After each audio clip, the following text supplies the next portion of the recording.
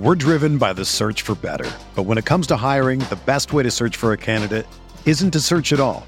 Don't search, match with Indeed.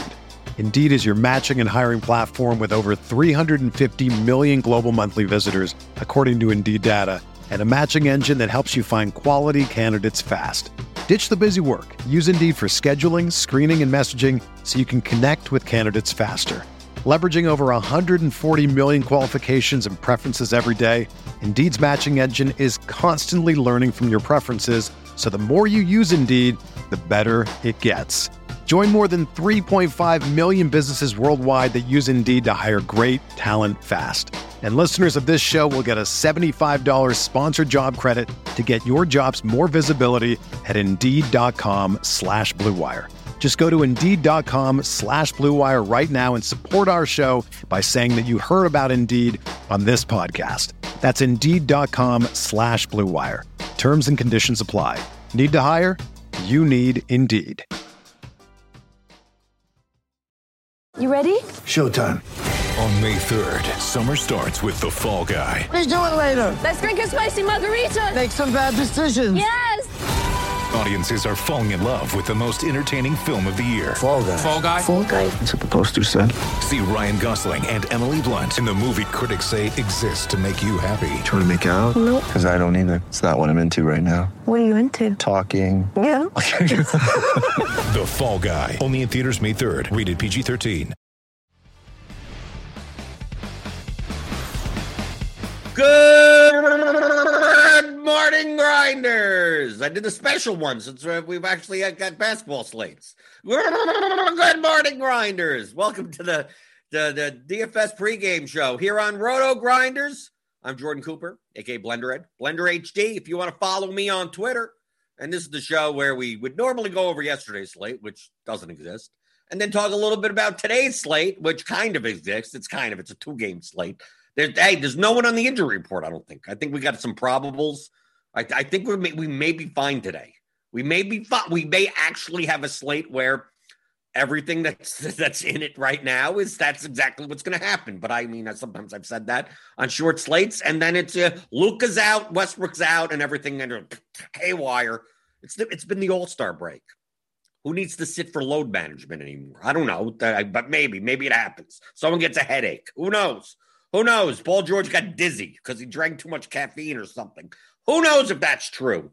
But you never know what's going to happen. But I'm always here every day answering your strategy questions, no matter what. Right? We've been having fun. We've been having fun with Eli behind the scenes. He's been producing the show for the past couple of days. So give him a thumbs up for that. Don't do it for the apple juice. Who cares about the apple juice today?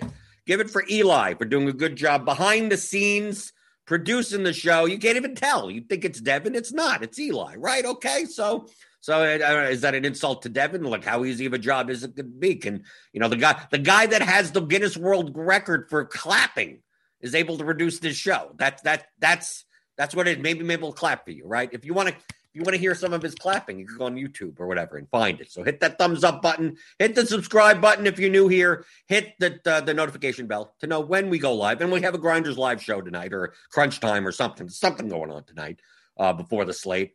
But the past couple of days has been fun with the YouTube chat people, the loyal fans of the YouTube chat, Daniel Hutchings, Matt Me, your card fan, Angel Palmer, DJ Cicero, of course, Mr. Meatplow, Max Coach 1, Sam Deal, John Johnson, Stephen Martin, C. Brisk, Zach Hobbs.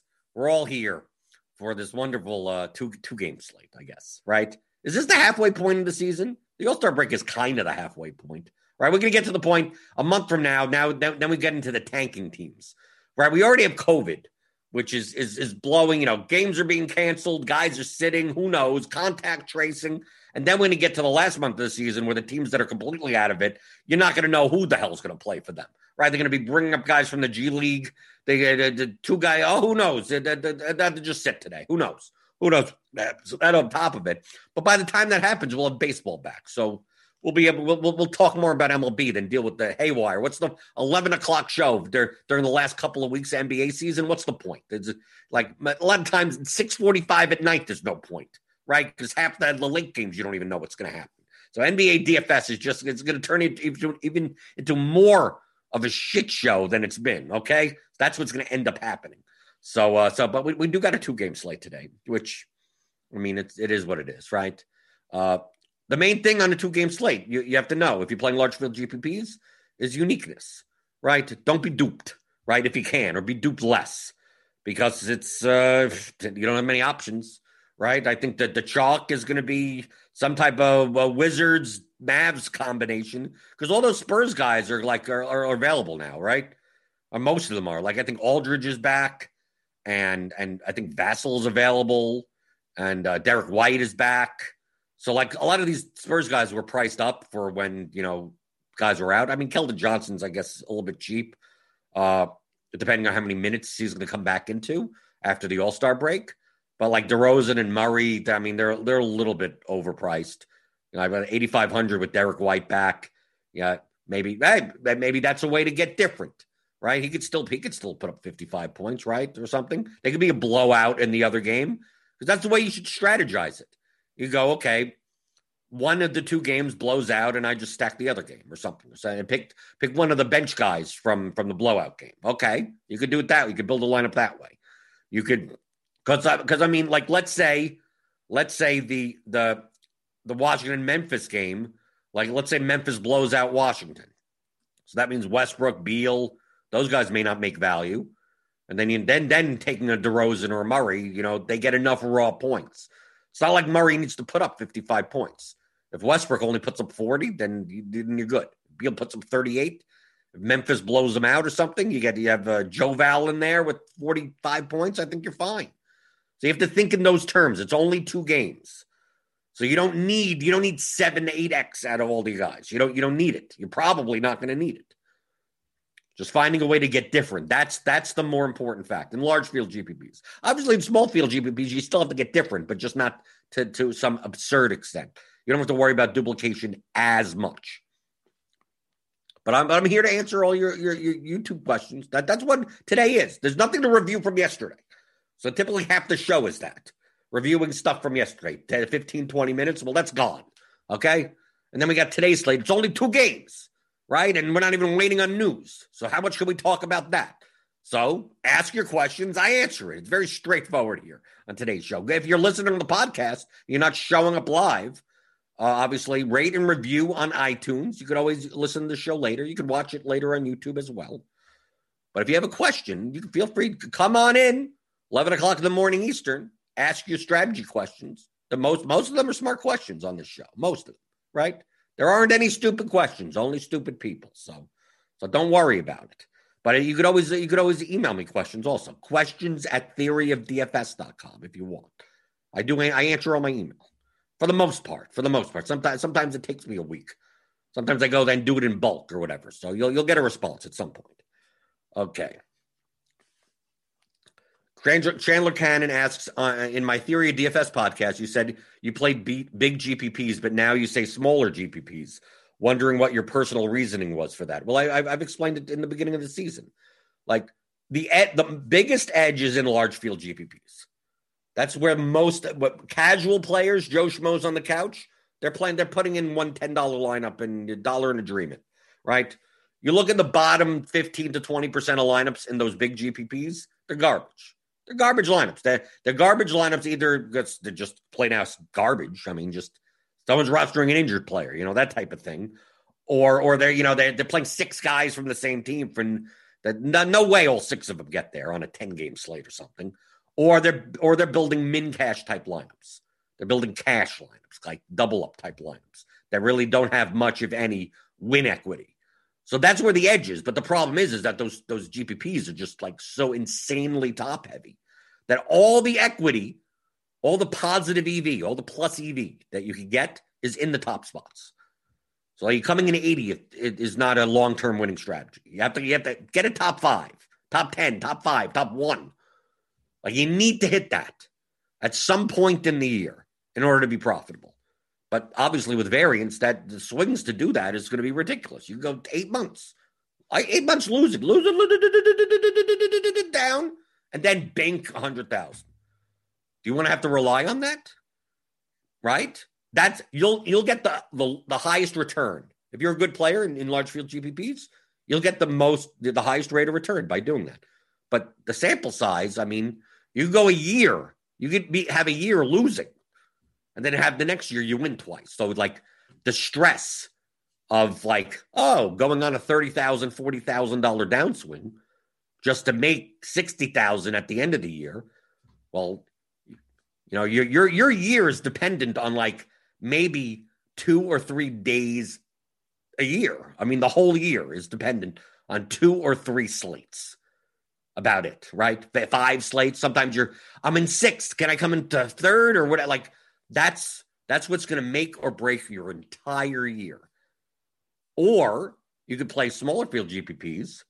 Yes, you don't have the 100K to first, but you have the 5K to first, the 10K to first, that type of thing. 20K sometimes. Smaller field. Instead of 50, 70, 80,000 entries, you're playing against 1,000 entries, 1,500 entries, sometimes 600 entries. You don't have that, obviously better competition in those contests. You're going to get less, crappy lineups, but the swings may be much lower. But all I care about is what happens at the end of the year. What happens for that 1 year period, and which in and of itself is arbitrary. So at the end of the year, my personal goal, is to make between $50,000 and $75,000 on average per year that I play DFS.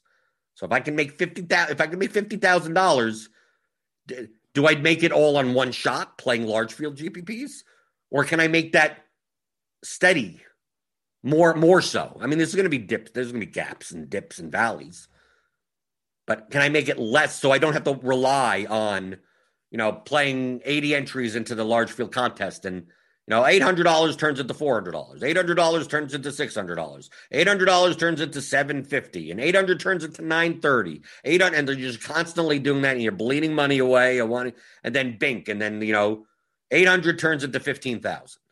800 turns into 100,000. Hopefully, do I want to do that at the end of the year? How much money do I have then? Or do I make it more consistent? And if I end up with the same amount of money at the end, why wouldn't I rather just do it that way? Who cares about the large field GPPs? Even though there is more edge in there, to realize that edge is it's gonna be a journey. It's been successful for me for 5 years. But going forward, I'm like, well, what happens if I just didn't play large field GPPs and I played small field GPPs and more cash volume? Will I get to that point? Because I could show you right now. I brought it up. This is my Roto Tracker graph for the first 2 months of this year. Okay, so I imported March 1st. So this is through February 28th or whatever, right? Okay, so I didn't get the past. There's barely been a contest the past couple of days, so it doesn't matter. So I'm at $28,345, right? We already have the cash bankroll tracker right here, where I'm up 18,589, okay? So I'm tracking the cash here. I mean, it's in Roto Tracker, but in order for public view, you can get this tracker at tracker.theoryofdfs.com. This is public. So you could look at this all you want, anytime you want. I update this every day that I obviously play contests. And this is just for cash games. But overall, it's like yes, in basketball, I had a 5K finish, I had an 8K finish, and in soccer, I had a 10K finish over this past 2-month period. But like right now, I'm at 28,000 or so over 2 months. It's been a good 2 months. Okay, so can I expect $14,000 a month? No, but still, if my goal at the end of the year, which we're going to still have the baseball season, we're going to still have the next football season, and everything in between, can I get $50,000 to $75,000? So based on just the first 2 months, like it seems like instead of wild swings and trying to bank large field GPPs, this may be more sustainable. This may be less stress.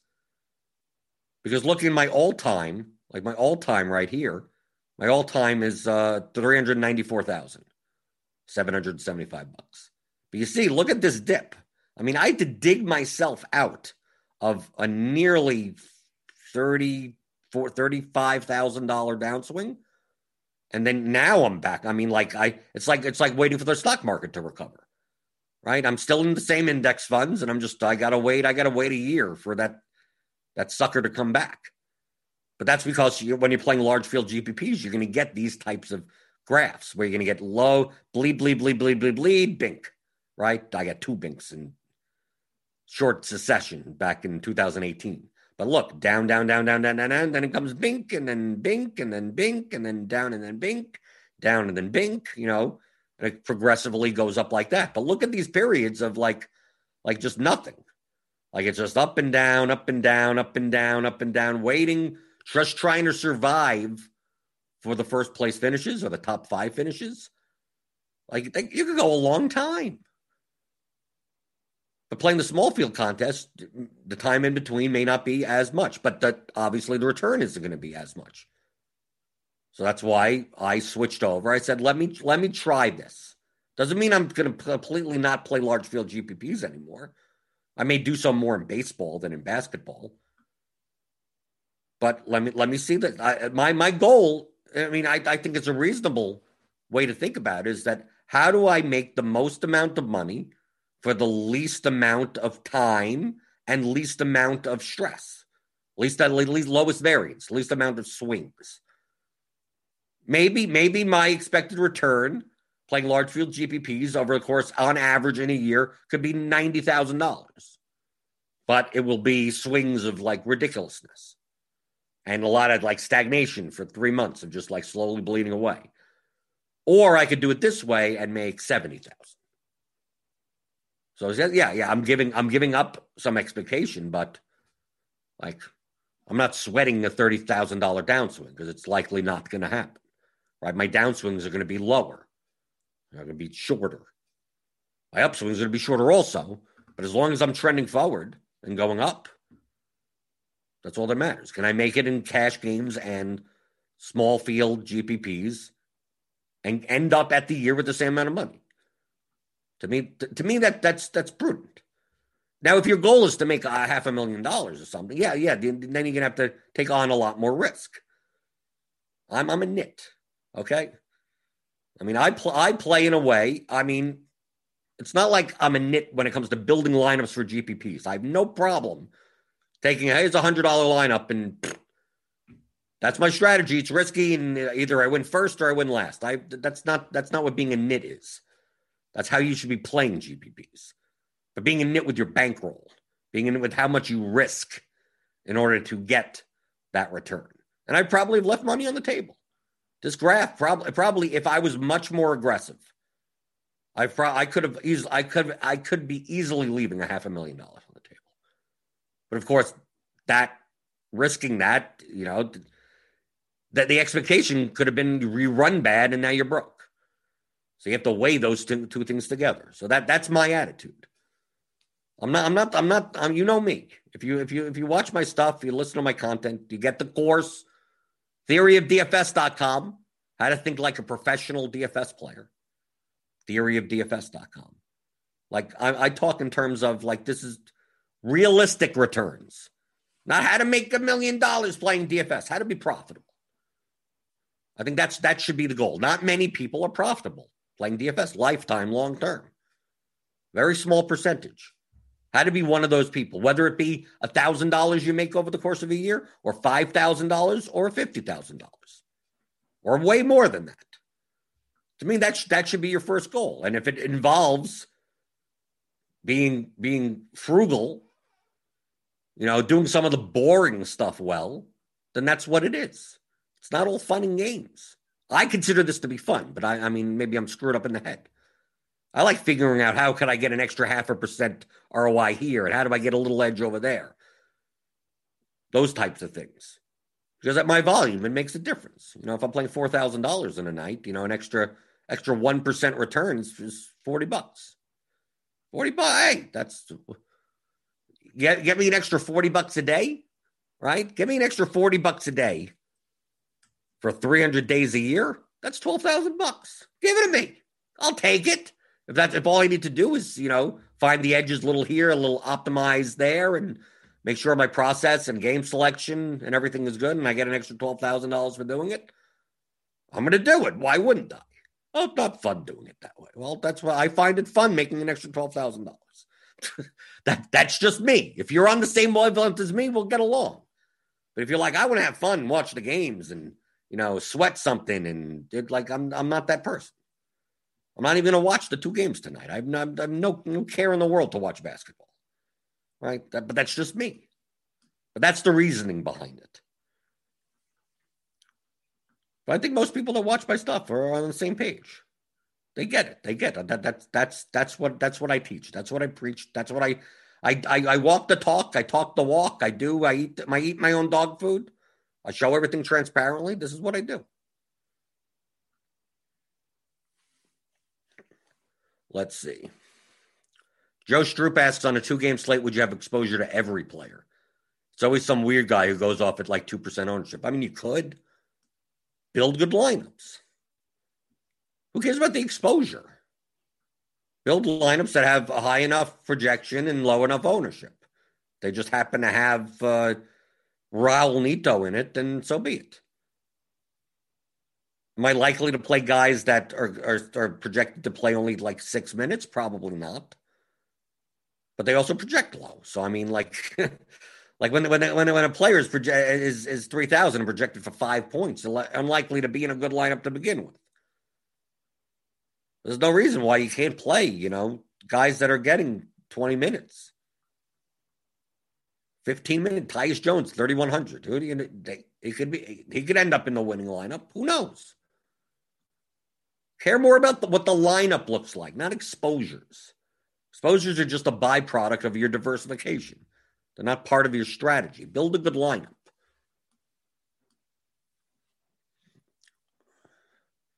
Brian Tedeschi, can you show us in Lineup HQ on how you would set your settings that would be optimal for cash games? Well, the settings for cash is here. I'll show you. You see these projections? These are the 4:59 a.m. projections. Are we going to is there any updates this morning? Did they wake up this morning yet? Do you have any manual updates? Let's see. 4:59. Okay, I'll show you in Lineup HQ how I make my cash lineup, okay? You want to look at my settings? My settings don't even matter. So it doesn't, whatever. It doesn't, set it to default. Who cares? For cash games, none of this matters, right? So here's my settings. So who cares? Reset them all, right? Here's my player groups. Nothing, right? I got nothing. It's just nothing. Here's my cash lineup. There you go. You see it. There you go. Westbrook, Beal, Advija, Clark, Wagner, Doncic, Richardson, Lopez. It's the highest median lineup based on our projections. Currently, as of whatever, at 5 in the morning. It'll change. They'll make the adjustments. There you go. All I'm looking for is the highest median lineup. There you go. Done. Give it to me. Cash game's over. We're done. That's it. Done. I know it sounds stupid, but that's what it is. Your goal is to make the highest median lineup. To finish 55th percentile in your contest. Double ups, head-to-heads, that type of stuff. There you go. Done.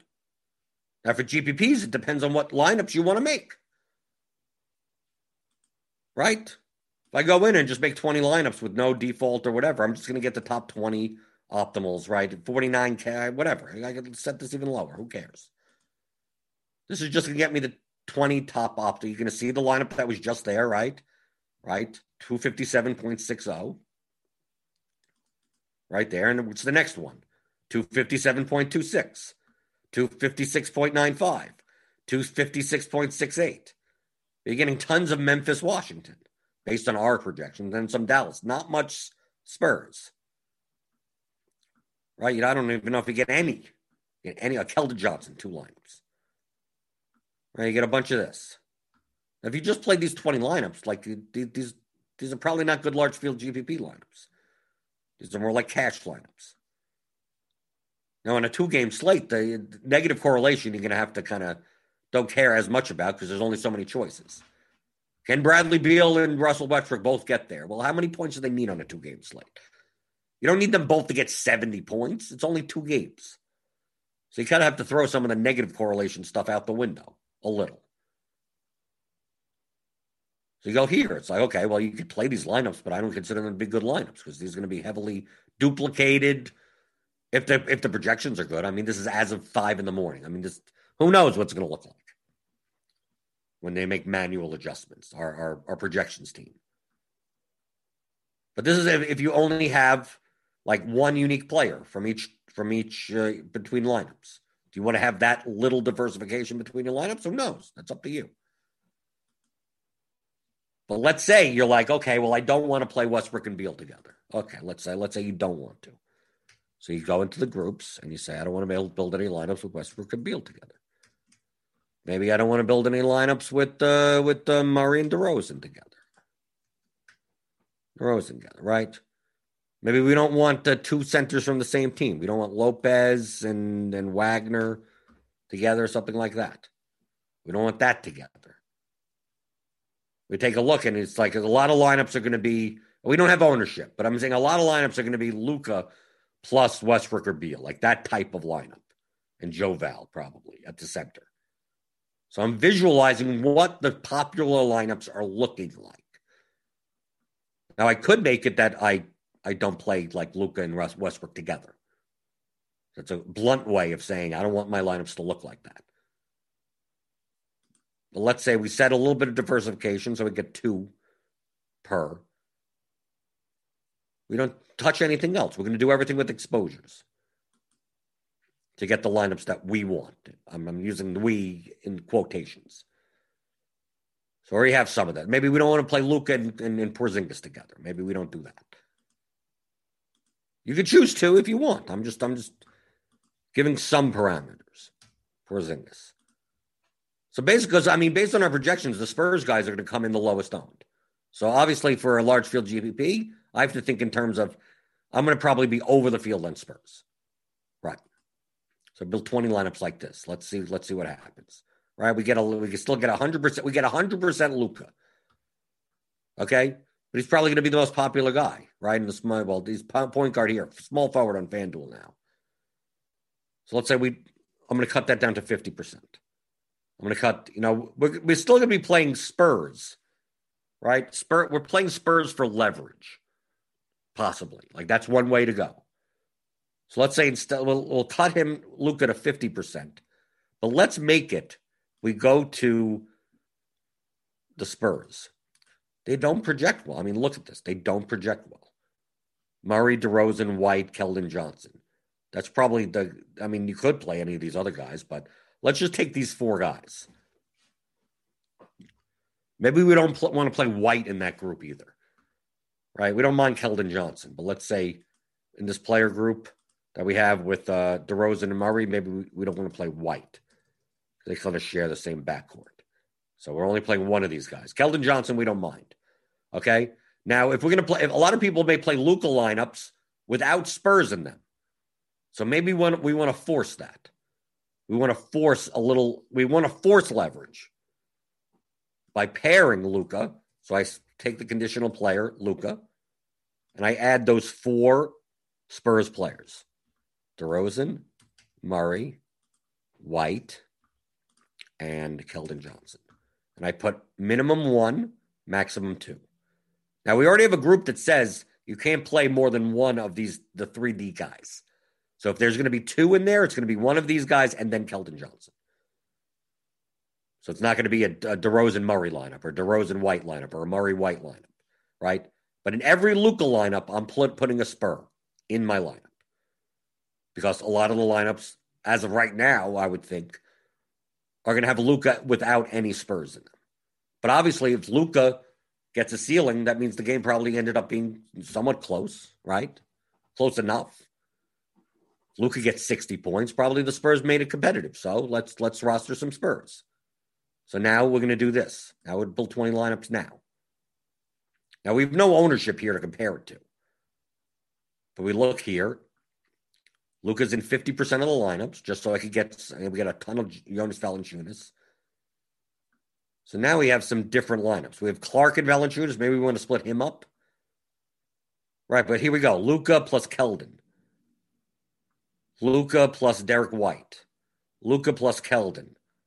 Derek White, Luka. We get a lot of at least one Spur in these Luka lineups. We're just looking at a lot of Memphis. A lot of Memphis. Maybe we don't want to play Morant, Melton, and Brooks together. Maybe we don't want to play guys from this, and Winslow maybe. So we do that. So let's say we go into player groups. We say maybe we don't want to play Clark Clark and Valanciunas together, maybe. Maybe we go in and we don't want to play Morant plus Melton plus Winslow. Like something like this. Plus Brooks, maybe. Maybe. I don't know. I don't know if that matters. We play at most one of these guys. So now we can build 20 more lineups. Right? Now we're starting to get away from that median, that 257. But these are still decent lineups. Now we're playing Hardaway, Luka, Richardson, Hart. Maybe we don't want to do that. Maybe we don't want to play Richardson and Hardaway together. They kind of come in and out for each other. I mean, they're all viable on a 2-game slate. Let's say we're doing Richardson and Hardaway. Maybe Brunson. We throw Brunson into that group as well. Or do we? Should we throw Brunson? Yeah, maybe. Okay, we throw that in. Let's take a look at the lineups. 255. Like now we're talking a little bit. Right? We get Brooks, Valanciunas. We're getting that one spur in, but we're still not getting that many spurs in our 20 build. We're getting a lot of Valanciunas because like center is like garbage.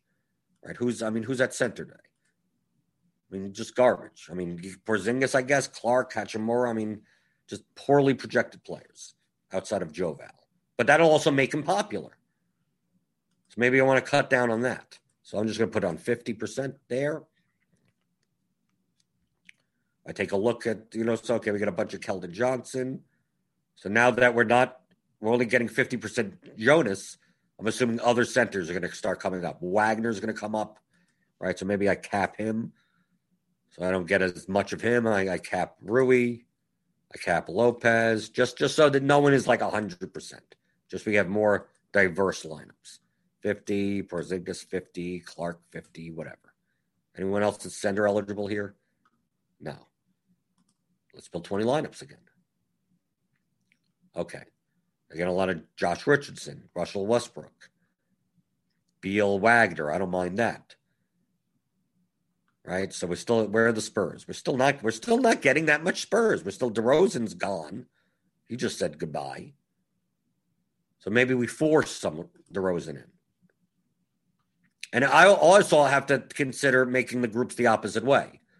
Making, if DeRozan's in the lineup, make sure Luka or Richardson or Hardaway or someone from the Mavericks is on the other side. So I'm doing this. So maybe I go to DeRozan and I force him in, like at least 10 per 2 lineups? Let's force him into 20%. So out of 20 lineups, it's 4 lineups. So I'm forcing him in, right? I'm going to force Murray in, not lock him in. Force him into 20%. Make sure Derek White, just get all these Spurs like that. Maybe cap Richard, cap all these guys at 50%. Just for not saying you would. I mean, you could play all the Russell Westbrook you want. I just want to see I just want to see as many diverse lineups as possible. So you do that, build 20 lineups, or 100, or whatever the number is. And we're getting Avija and Beal. So maybe we forgot to do that. Get rid of that. Maybe Beal will be half as owned as Westbrook. Maybe Beal outscores Westbrook. Maybe you do something like that. You could always name these builds. You could pull out lineups if you want. You could also delete all the other builds that were there.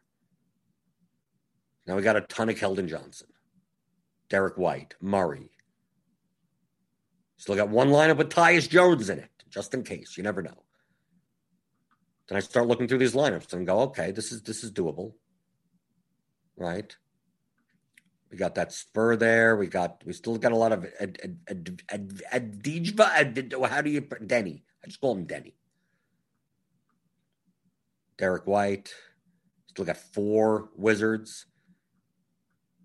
Maybe the Wizards are going to still be too popular. Maybe you want to do this. Maybe you want to go in and you go, there's too many lineups with 4 Wizards in it. Maybe there's too many lineups with 3 Wizards in it. It's your choice. How do you want to get different from the field? So maybe you go into build rules, go to players per team, and you go, don't want to play more than 2 Washington players. And I don't want to play more than 3 Memphis players or something like that. So you're forcing in more Spurs and Mavericks, right? Because that's how you're being different. Most people are going to be playing most of their roster spots being Washington, Memphis, and not as much Spurs, Mavericks. As of now, as of what I'm just looking at projection-wise. So if I did 2-2 max, that means obviously in an 8-spot lineup, that means at least 4 players needs to come from Spurs and Mavericks. So let's try it this way, right? Let's say, okay, I want to focus more on this game. And I'm just use the blunt tool of just no more than 2. I just build 20 lineups. Let's see. Let's see what happens. Right. Obviously, we're going to get a lot more Dorian Finney-Smith and Richardson.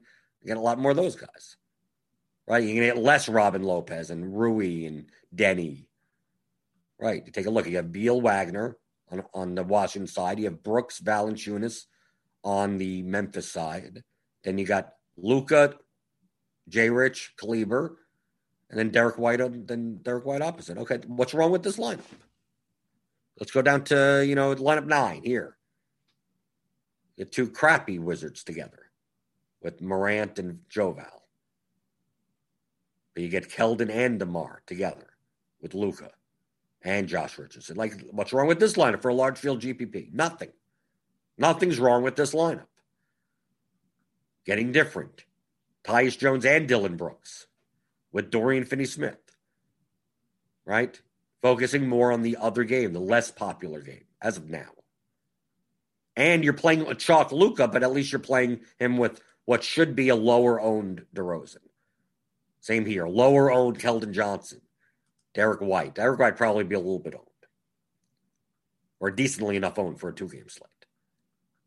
So this is I'm making lineups, people. This is what making lineups. It's a 2-game slate, so obviously you only have so much to work with. But this is how I'm not setting my exposures based on I want 50% of this guy. No, I'm looking through lineups. What do these lineups look like? Which means I need to have a bunch of these guys. Oh, how do you have 50% Dorian Finney-Smith? Well, in order to make these type of lineups, I need to have 50% Dorian Finney-Smith. It's inevitable. But mathematically, if the projections are accurate, then that's the person that's who should be fitting in there. We go to the DFS lineups, the Dorian Finney-Smith lineups, and go, well, he's 4,500 and he's projected for 21 points, median-wise. Who else are you going to play? He fits in there. There you go. See, this lineup I don't necessarily like as much. That's not that bad, I guess, right? I was just trying to think. It seemed like there were too many Mavericks in there, but it's fine. But to me, this is making lineups. Did I talk about like who's going to smash today? No, I have no idea. That's what the numbers are here for. I don't care. Just whatever the numbers say, the numbers are. That's it. How do I build lineups based on that? That are going to be different, yet still projected well. Because remember, the optimal lineup, right? We'll bring it up right here because you could do that in the sidebar, is 257.6. The 20 lineups that I made right now are 255.3, which is like just 2.3 points lower.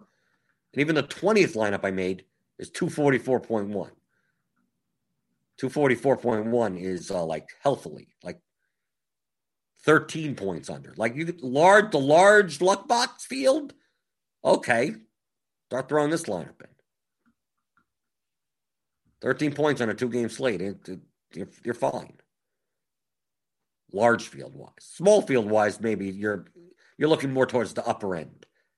The 250 to 254 type of range. Obviously, you'll get owners. You'll be able to see the ownership projections at some point today. So now you have another figure to judge it against. How owned is this lineup going to be versus how projected it's going to be? It's the same I talk about every day. So you showed this is how I would build lineup. If I had a 20 set of lineups, this is exactly how I would go about building it. Exactly. I strategized. I came up with the strategy of these Spurs are going to be under-owned because they don't project well. And it's a 2-game slate. So I think the Wizards-Memphis game, that's going to be the higher-owned game. And Luka from the Mavericks. So why don't I take advantage of how do I play Luka? Well, let me play it with the Spurs and then screw the Wizards. Screw Morant. Screw Joe Val. How many lineups? Can I build good enough lineups like that? And I can. So I'm going to build lineups like that. Doesn't mean you can't play. You could play a game stack of the watch. You could play the other way. Play the Grizzlies Wizards game as a stack. Play 7 guys from that game and then fade Luka and just play some scrub from. You could play a Spur. You could play, you could play Kleber, and that's the only guy that you have. And as long as Kleber gets 20 points, you're good. And then you fade Luka. Like, you could do it that way. I could have just easily done the other way around and said, screw the Spurs, screw Luka. How many ways can I stack the Wizards Memphis game? And am I going to get enough of an ownership discount to do so versus the projection? Could have done it that way. My natural inclination was at it's a 4-team slate. And the Spurs are going to be the lowest owned out of the bunch. So maybe they get there. Let me do it that way. That's what you should be thinking about. Stephen Martin asks, Splendor, do FanDuel cash lineups generally hold well in quintuple ups, 1,000 entry field, even with payouts only in the top 20th percentile? Only asking because I remember you mentioned playing quintuples. I mean, if you're building a good enough lineup, sure, why not? You're trying to capture upside. You're not going to. You only have to cash in a quintuple up one out of 5 times to break even, right? 1 out of 4 times with the rake. I mean, I'm not putting them in. That's not a bulk of my volume. I play my one FanDuel cash lineup in mostly head-to-heads and 50-50s, but then some in triples, some in quints. So if it does score towards the top end of a double up, I'm not just doubling my money because I'm also in triple ups and quints. So I'm getting 3Xs and 5Xs up there also. But if I play $2,000 of volume on FanDuel for that one cash lineup, I'm not playing 500 of it in quintuple ups, right? I'm playing like 1,000 of it in head-to-heads, 800 to 1,000 in head-to-heads. I'm playing 5 to 600 in 50-50s, 200 in double ups, and then like the last 100 are the double ups and stuff. A single entry GPP, a $25 single entry GPP. So like 5% of the volume. I mean, that's why I show on that's my email. That's why I put the tilde there, because it's just approximate. I try to get around 60% head-to-heads, 35% double ups, 50-50s, and 5% triple ups or above. So if I'm playing, like today, if I play $3,800 worth of volume, like that'll be like $170 in like some upside type of contests. $170 out of 3,800. So like the other 3,600 is still in mostly head-to-heads, double up, stuff like that. But if I do score well, if that lineup does score well, at least I get some upside there. And I'm only putting a portion of my volume towards it. I think that's perfectly fine. Going through the YouTube chat.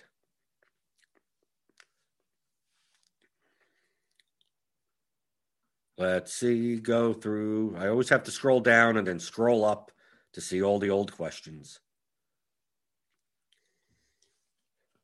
Daniel Hutchins says, which is true, another benefit for playing smaller field GPPs for beginning players is the reduced variance means you get an idea of your relative ability much faster. Yeah, that's true. I mean, you're playing against probably better players, but I mean, you get a sense, and you're not going to know that in a month anyway. Let's see. People are asking if I'm playing less tonight since it's only 2 games. Yeah, because the variance is going to be stupid.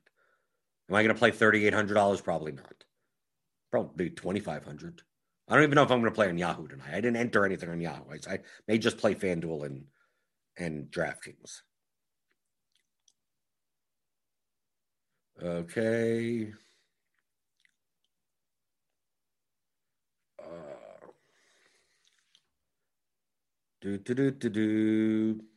People are talking poker, right? Because Alex is here. Alex, I got to get you on the Theory at DFS podcast at some point soon. I'll DM you, whatever. I don't know why I have to say that live on a show, whatever.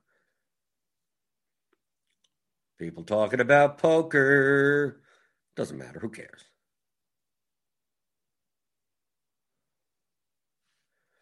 Going through.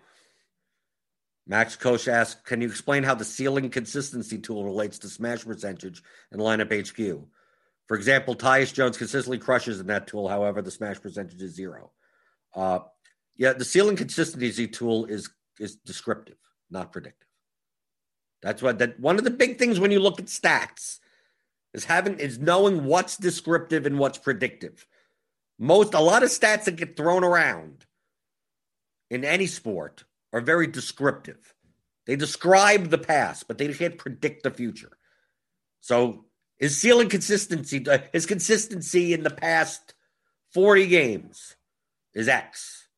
Well, that doesn't show. Well, what happens if his minutes change today? What happens if a guy's out today? What's going to happen today? What does it matter what happened in the past 40 games? Well, his ceiling is 50 points. Yeah, when Morant's out and when everyone in the backcourt is out. Sure. But what does that matter if he's getting 15 minutes today? Doesn't matter. The projections that you're looking at in lineup HQ are all the variables for just today's game. Now, he does have a prior. He does. All these players do have rates and usages and everything from a prior that regress over time. But if you're taking a sample size from, it's like, in these 40 games, he did X. So what does that have to do with today? Who cares about the ceiling consistency of descriptive results? What are the variables that are at factor today? And then you simulate that out. And that's where you get the range of outcomes for today. You don't have to describe the past. The past is the past. Who cares about it? So that's the difference. So that's why, like I always say, even the correlation matrix for NBA. Like those are one guy's points is related to another guy's points. You're right. Okay, great. That's for the median. For they're correlated by 0.08. It's like, okay. But that doesn't mean can they hit their ceilings together? No, that's not what that tool is telling you. The correlation matrix tool that we have, that's not going to tell you who can hit their ceiling at the same time. The better way of looking at that is to backload and backtest all those times and see which, when one player hit 7x, what other players hit 7x. But even then, you're going to get into sample size problems because you're going to have some games where two guys didn't play together or another guy was out or they only ran a 7-man rotation. So like even that is questionable. A lot of that is going to be noisy. But the correlation tool is just going to show you whose points are more, if you looked on that graph, from an our perspective, whose lines are closer to each other. But the winner GPP, these two, when this guy gets 5x, this other guy gets 5x. So they're correlated to one another. Right? When this guy gets 5.5x, this guy gets 5.5x. But when this guy gets 7x, the other guy gets 4x. So who cares that they're more correlated in that median range? When in GPPs you care about you need one of them to go for 10x or whatever, which means the other guy probably doesn't. Yet when they both go for 5x, that very fairly frequently, so their correlation will be high. But their ceiling correlation will be very low. So you have to look at the context of when you look at all these tools and the stats. What is useful for DFS? When you're looking for positive and negative correlation, I'm looking for 80th percentile results. Two guys that are correlated at the 50th percentile, what does that get me in GPPs? Nothing. Great, they both don't have a flame emoji. Well, thanks. No, when one guy has a flame emoji, does the other guy have a flame emoji? That's the only thing I care about, and that tool is not going to tell you that. So that's the difference. People are talking about poker in the chat, so who cares? So we'll get out of here then, right? I showed some stuff. We actually did some stuff about today's 2-game slate. We built some lineups. Who knows what's going to happen? They're going to change the projections. Someone's going to be out. They're going to find Luka somewhere in a back alley somewhere. He can't play. Who knows what's going to happen, right? Even though it's a 2-game slate after the All-Star break, someone's going to sit for rest. And I'm going to wonder why. right? We're all going to wonder, why does this guy have to sit? He's been rested for a week. And or there's an ankle sprain, doubtful something's going to happen. It's going to happen inevitably. I see, because you would think on any other slate, it would, this is the slate where what we know right now is going to be what happens. But we say that, and then it doesn't. Then the slate's thrown up into flux. COVID protocols, one of the games are canceled, right? The slate's over as it is. You never know with NBA DFS. But that's why I'm here. That's why I'm here every day, every weekday, not the weekends. I have to take some time off, answering your questions, going over some slates. We'll talk. We'll see what the exposures are tomorrow on for this, because that's what could actually review a slate. And we're like 3 weeks away from MLB. Can we make it? Can we make it 3 weeks to MLB before I go insane with all the NBA news? It's late swap and everything. I want to be able to just at like 7:00 be done. Be like, okay, now I can just sit on the couch. Maybe I turn on a baseball game. Maybe. I don't have to worry about like keeping up and swapping and everything until 10:00. I can't wait. But I'll be here guiding you the whole way through, answering your strategy questions, keeping the apple juice cold. Hit that thumbs up button. Give me the thumbs on your way out the door. We got Grinders Live / Crunch Time / something 7:30, 7:00. Maybe a free Crunch Time. It may be free today. I don't know. I didn't look at the schedule. There's something coming up later before lock for the NBA slate tonight. But I'll see you tomorrow on another edition of the DFS pregame show here on RotoGrinders.com.